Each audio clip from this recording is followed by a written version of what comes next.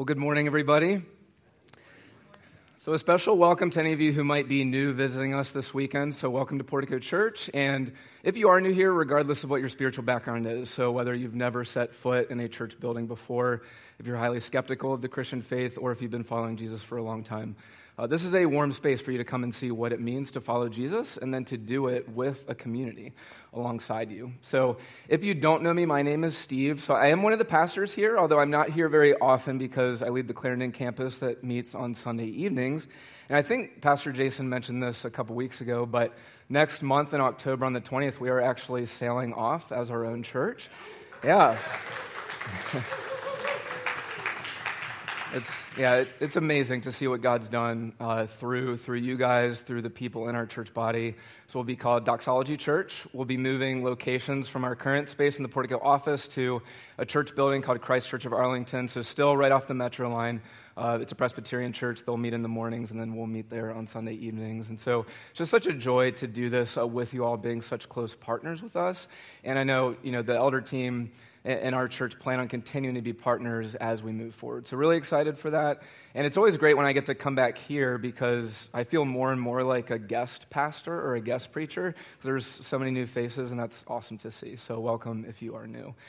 So today we are finishing Philippians. So go ahead and open your Bibles to the book of Philippians. We're going to be in chapter 4, verses 14 to 23. If you don't have a Bible, you can grab one from the back, and please keep it. That'll be our gift to you. And just as a little bit of forecasting, so starting next week, you all are going to be starting the book of Ruth. So you can read that this week. It's a short book, and prepare for this up next Sunday. Sorry, Jason, if I wasn't supposed to spill the beans, but yeah. So read Ruth this week. So go ahead and just follow along with me. We're finishing Philippians today, and I'll read for us, and then we'll jump in. So beginning in verse 14, chapter 4. Yet it was kind of you to share my trouble, and you Philippians yourselves know that in the beginning of the gospel, when I left Macedonia, no church entered into partnership with me in giving and receiving except you only. Even in Thessalonica, you sent me help for my needs once and again. Not that I seek the gift, but I seek the fruit that increases to your credit. I have received full payment and more. I am well supplied, having received from Epaphroditus the gifts you sent, a fragrant offering, a sacrifice acceptable and pleasing to God. And my God will supply every need of yours according to his riches and glory in Christ Jesus. To our God and Father be glory forever and ever. Amen. Greet every saint in Christ Jesus. The brothers who are with me greet you. All the saints greet you, especially those of Caesar's household. The grace of the Lord Jesus Christ be with your spirit. This is God's word. So as Paul finishes this letter to the Philippians, he brings up the subject of money. And so maybe some of you are sitting here and you hear that and you go, oh, shoot, why didn't I travel with the other 70% of the congregation this weekend on Labor Day weekend? But one of the things that I love about the Bible is God in his word, he doesn't shy away from speaking about very earthy, concrete things that matter. And so that's why he addresses money in his word over and over again. And so here's how I want us to enter into this subject of giving generously of our finances, as Paul is commending the Philippians for doing. So whether you realize it or not, there's a lot of pressure in our current cultural moment for you to live an extraordinary life. So you go on your social media feeds, right, and you see people like entering into these dazzling dating relationships or taking these awesome trips or, picture of them with their first home or their babies. And I'm not saying it's necessarily wrong to post those things, but if those things aren't happening in your life, or if one of those things aren't happening in your life, and you go and you're just looking through things online, it's easy to start thinking, I'm not living a life like that. Like, my life doesn't feel that full. Or you're in your job and you're wondering, am I making an impact with what I'm doing? Am I following God's will for my life? And so here's what the Apostle Paul is saying in today's text. He says, one of the most surefire ways to live an extraordinary life and ensure that you're following God's will is to do the very basic things that God has clearly called you to do. And when you do that, one of those things being giving extraordinary amounts of your money to others, God will use that to bring life to other real souls, and you'll invest in eternity. Okay, so that's one of the most surefire ways to live a powerful, full life is to do the very basic things that God's called you to do, and he does extraordinary things through it. And so think about that as we walk through today's text. And so Paul's going to lay out three principles about giving generously in today's passage. So first, he's going to show us the pattern of generosity. Second, he's going to show us the investment of generosity. And then number three, he'll show us the security that comes with generosity. So first, he'll show us the pattern of generosity. So what shape does it take in your life? Second, he'll show us the investment of generosity. And then number three, he'll show us the security that comes with giving generously. Okay, so first, number one, the pattern of generosity. So you see in verses 15 and 16, what Paul says, he says, you know yourselves that in the beginning of the gospel, when I left Macedonia, no other church entered into partnership with me except you only. And then in verse 16, even in Thessalonica, you sent me help for my needs again and again. So what Paul is saying, he's saying the Philippians rock. Why do they rock? Because they gave in the beginning when nobody else did, and they've continued to partner with him when other people have dropped out, and even now when he sits here in prison and he's alone, they've still remembered him. And so if any of you have had cancer, or if you know somebody who has cancer, one of the things they'll tell you is, one of the hardest things about cancer is, they'll say in the first 2 to 3 months, everyone's there. When the news breaks, everyone's there. They're flooding your hotel room. You get gifts, you get texts, you get calls. But in the 4 to 12 month mark, and especially beyond, most people forget about you. And it's just you and maybe your closest family members. That's really hard. And what Paul is saying is, thank you, Philippians, for not forgetting about me. Even as I sit here in prison, thank you for ensuring that I know I'm not alone. You've brought real life to me. And then you see what he calls the Philippians' gift. So he calls it a fragrant offering. See in verse 18, he says, I received the gifts you sent, a fragrant offering, a sacrifice acceptable and pleasing to God. So there's only one other place Paul uses that term, fragrant offering, and you know what it's for? It's in Ephesians 5, and he uses it to talk about Christ's sacrifice.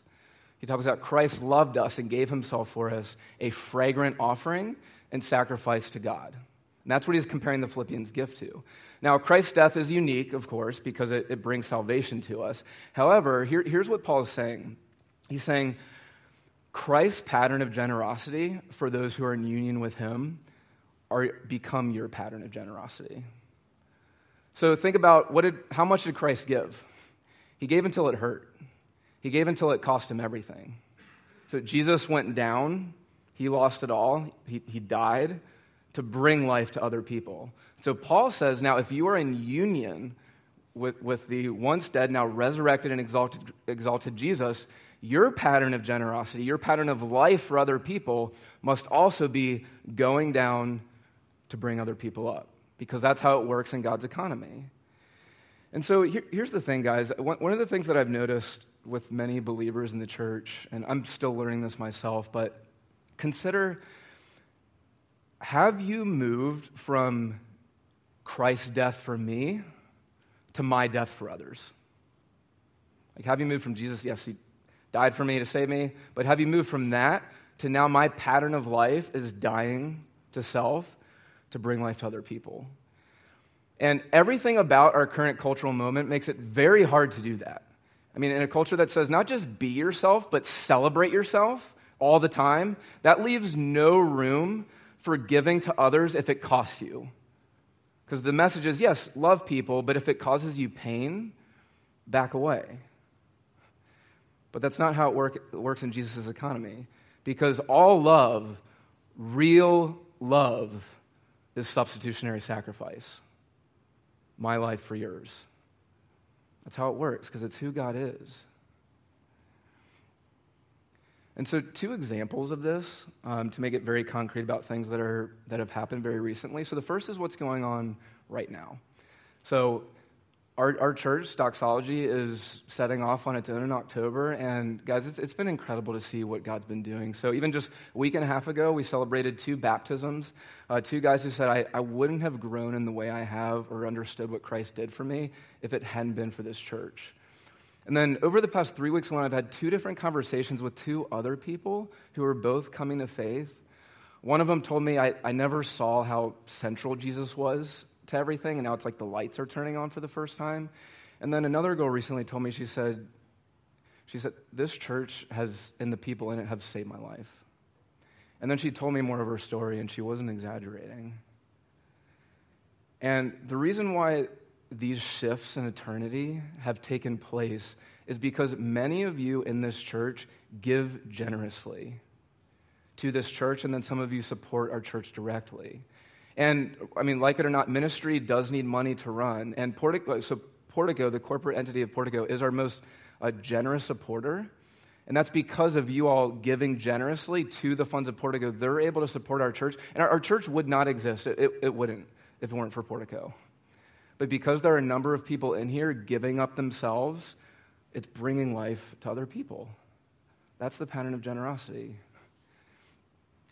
And an example from my own personal life, so this was 3-4 years ago when I was transitioning into full-time ministry, and so I had to leave my job and raise funds, and my wife, Kelsey, she couldn't work. And we went through a number of months where we were over $3,000 a month short of what we needed for basic living expenses, for medical things we were going through. And it's around Christmas time, and I'm just throwing a pity party for myself because I can't get the gifts I want for people, and I'm just thinking, God, what are you doing? Have I made a horrible decision? And so I go to this Christmas party, and I had a pastor friend there who was there. He was in town, and he saw me, and so we're just hanging out talking. And then I say my goodbyes, and I go to leave, and he says, hey, Steve, let me walk you to your car.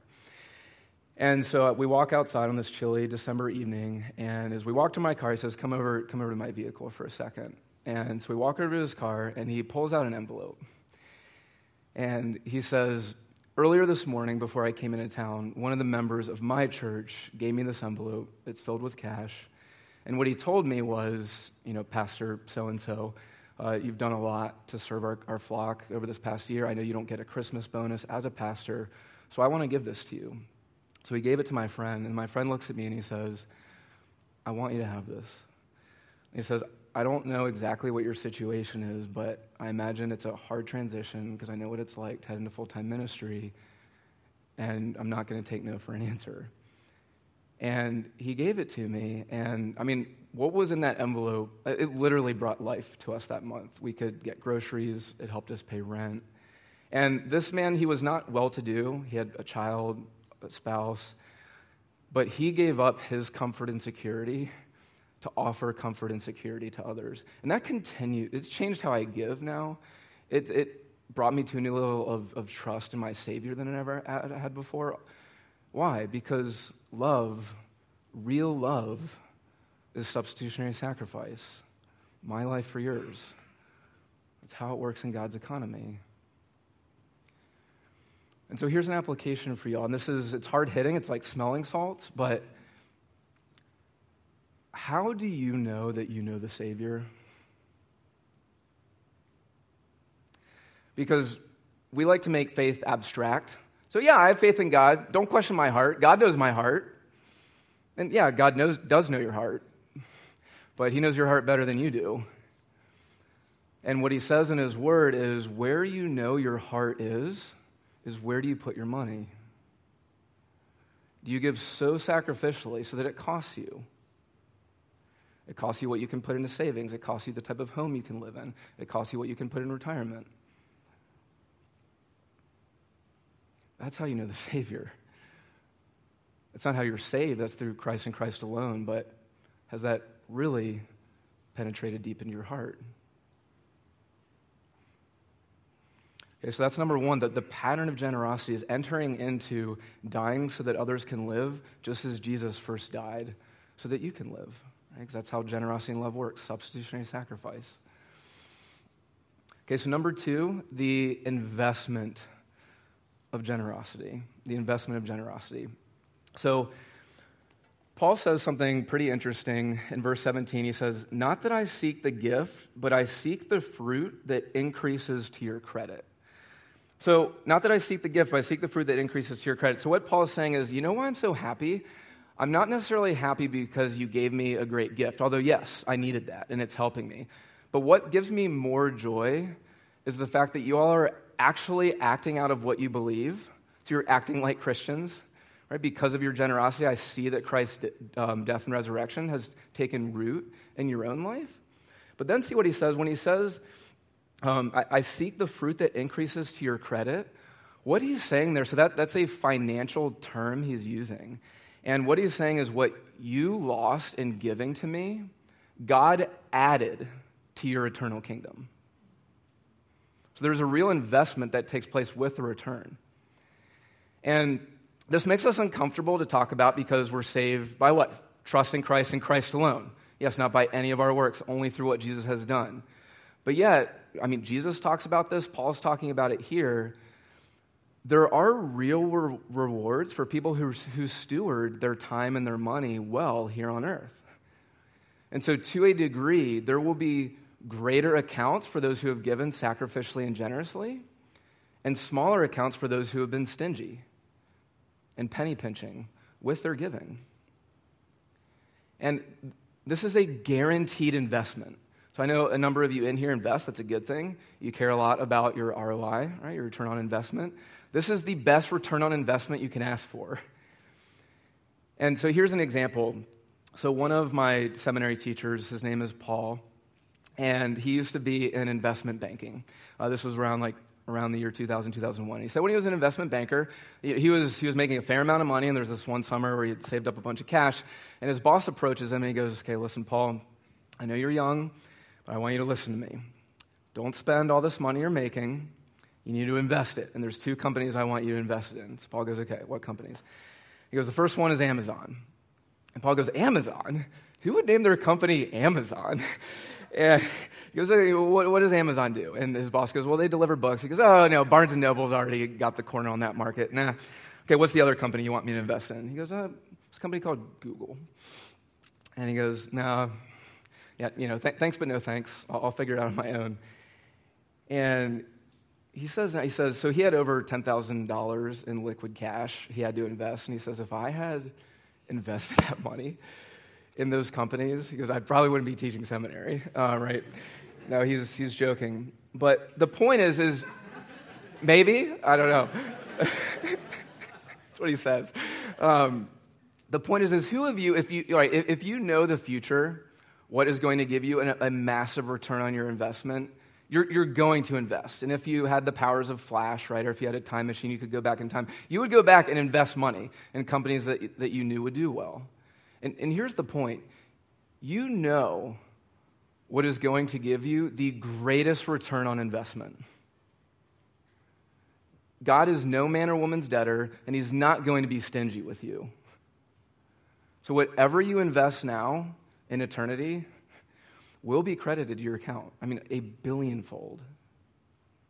And not just to you, just don't think about this in personal terms, but we're talking real eternal souls here, guys. As you give more generously to the church, to other gospel ministries, so that more people can hear about the good news of Jesus and be matured in their faith, those are more people who will be rejoicing eternally. That's an amazing investment. So here's the question. If God gave for you in Jesus, and he did, and if eternity is true, and it is, why not invest? Everything you put in will be credited to your account.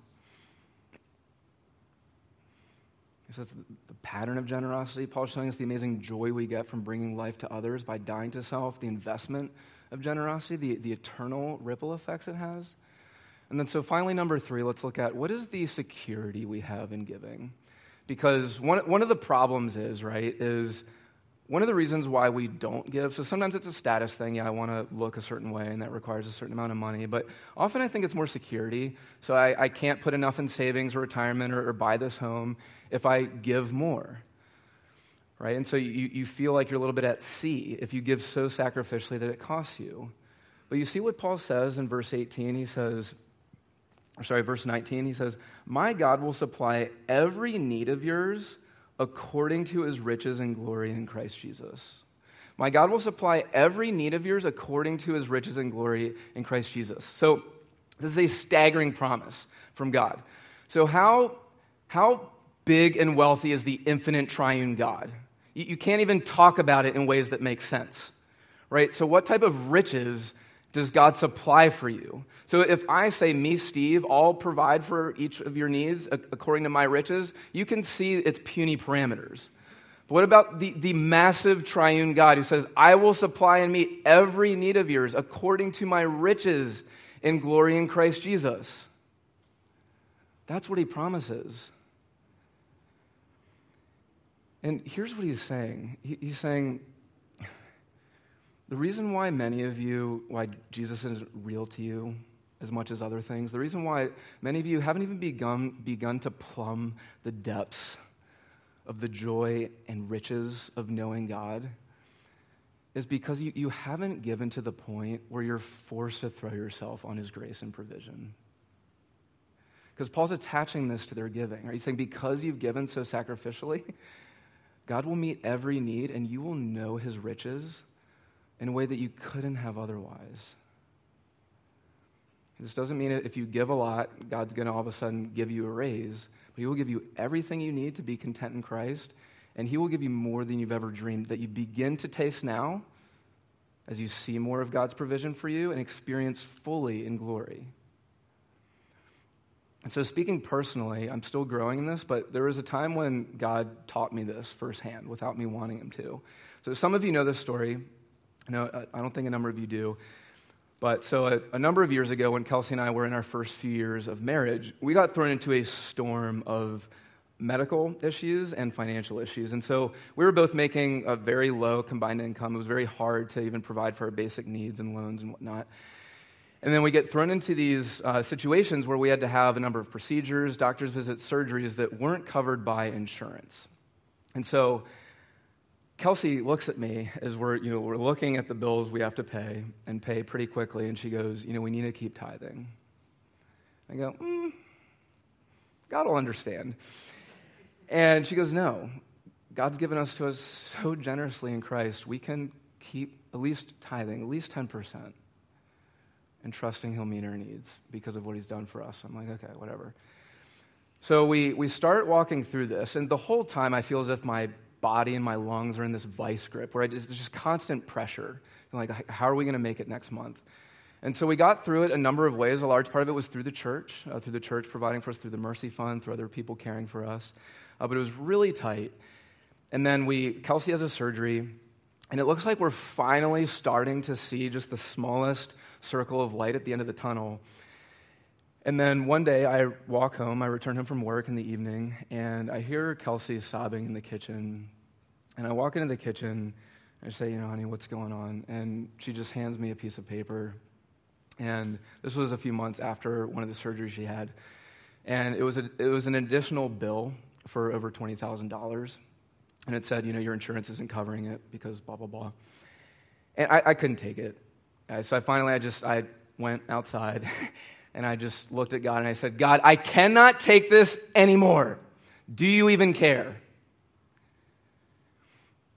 And over the next week, I get on the phone, I call the insurance to try to negotiate with them. They say, no, because the fine print says XYZ, we're not obligated to cover this. Call the hospital, they're like, no, we can't give you any kind of deal, you have to pay this in full. And a few weeks go by, back and forth, and one day I call the hospital, and I'm just trying to work out like some form of payment plan for the next few months. And the lady on the other end of the phone, she goes, so there's been a new development, and we realized that one of our administrative workers didn't categorize something correctly in the billing, and so this money is still owed, but the hospital is actually now liable for it because of this administrative error. And so the insurance company doesn't owe it, you don't owe it, the hospital has to absorb it. And I said, okay, wait, so how much do we owe? And she goes, you don't owe anything. Have a good day, Mr. Reed. And I fell on the floor and wept. And the weeping was twofold. So first I wept because, it felt really good to have that debt lifted.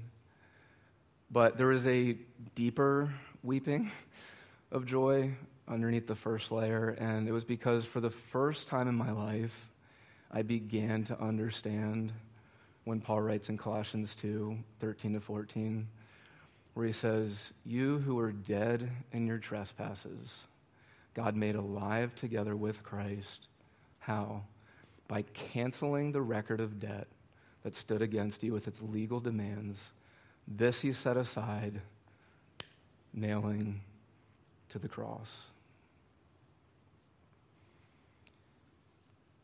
See, because you stand before God with a debt that you cannot hope to pay for how you haven't given him his due as your lover and creator, and how you haven't loved others as you should. And because of this, there is a debt. But unlike the hospital situation, right, where it wasn't my fault, in this case, it is our fault. And so there are two ways to make that debt go away. Either God has you absorb the debt, or he absorbs it. That's what he did. God sent his son, his only son, to pay the debt, to be cut off from God so that you don't have to be. Why? Because all love, real love, is substitutionary sacrifice. That's who God is. And when you see and taste what God did for you, it's no longer how much do I have to give, but how much do I get to give? And I tell you this story about what happened with the hospital bill, not because the bill got erased. So there were still many times after that we had bills that didn't get erased. The point is, do I understand more of God's mercy and grace because, mainly through him working through my wife to challenge me, we kept giving even we didn't feel like we could? Yeah, I do. And I want the same for you guys. When you see what God did in Jesus, he who did not spare his own son, but graciously gave him up for you, how much more with him will he not give you all things? Come what may, come cancer, come losing a loved one, come financial hardship. God will meet all of your needs according to his riches and glory in Christ Jesus.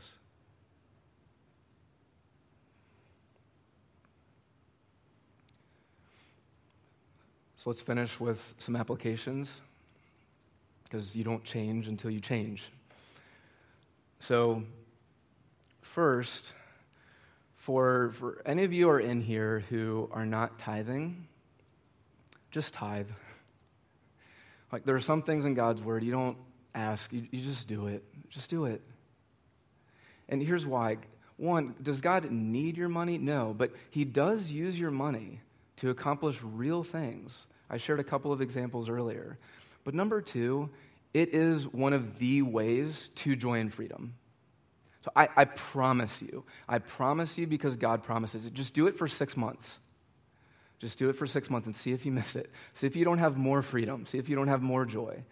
See if you don't taste God's provision more. Because if you're not tithing, just tithe. And I say this out of love. For those of you who do tithe already, so here's what I want to challenge you with based on looking at this text. What Paul is saying is, if you're not giving to the point where it really costs you, for some people that is 10%, but for a lot of us, it's 10% doesn't really cost, then it's not a fragrant offering, because that was Christ's sacrifice. And so my encouragement to you all is if you're tithing, great, thank you.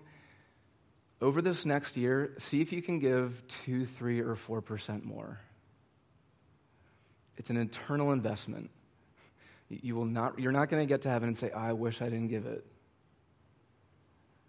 Just do it. Because if you're already tithing, just consider, how can I give even a little bit more, 2%, 3%, 4%, okay, so that I can bring life to others. And then finally, number 3, so generosity comes in different currencies, right? So one is money. That's what Paul's talking about tonight. But There are a lot of generous givers in this church. So if you are giving generously, thank you. Please giving generously. But for all of you, regardless of your financial situation, how much you're giving, consider, am I being generous in the other areas of my life? Because in this area, sometimes as much as money, if not more, one of the most powerful currencies is time. And I know a lot of you all in your community groups are going through Gospel Comes with a House Key, right, where it talks about actually opening up your evenings and your living space to invite others in. So I'm just going to be honest, some of you guys get home way too late from work, so you're not there for your family, or you'll miss something like community group because of it, or you don't open up your living space to invite your neighbors over, to have other people in the church over. So be generous with your time. Leave work at a reasonable hour to be home and be present with others. Because by doing that, by sacrificing, right, some of yourself to bring life to others, God will use that in extraordinary ways. Right? Because my God will supply all of your needs according to his riches and glory in Christ Jesus. We cannot know the riches of his love until all on the altar we lay, as one hymn says. Let's go to God in prayer.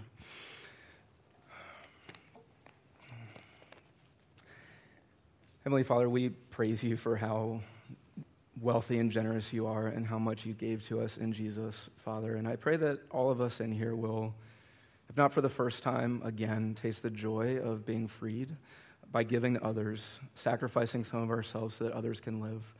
Help us to steward the money that you've given each of us well. And above all, Lord, may Christ be more beautiful to us today than he was when we woke up this morning, so that we can give in all ways to others in our lives as you first gave to us.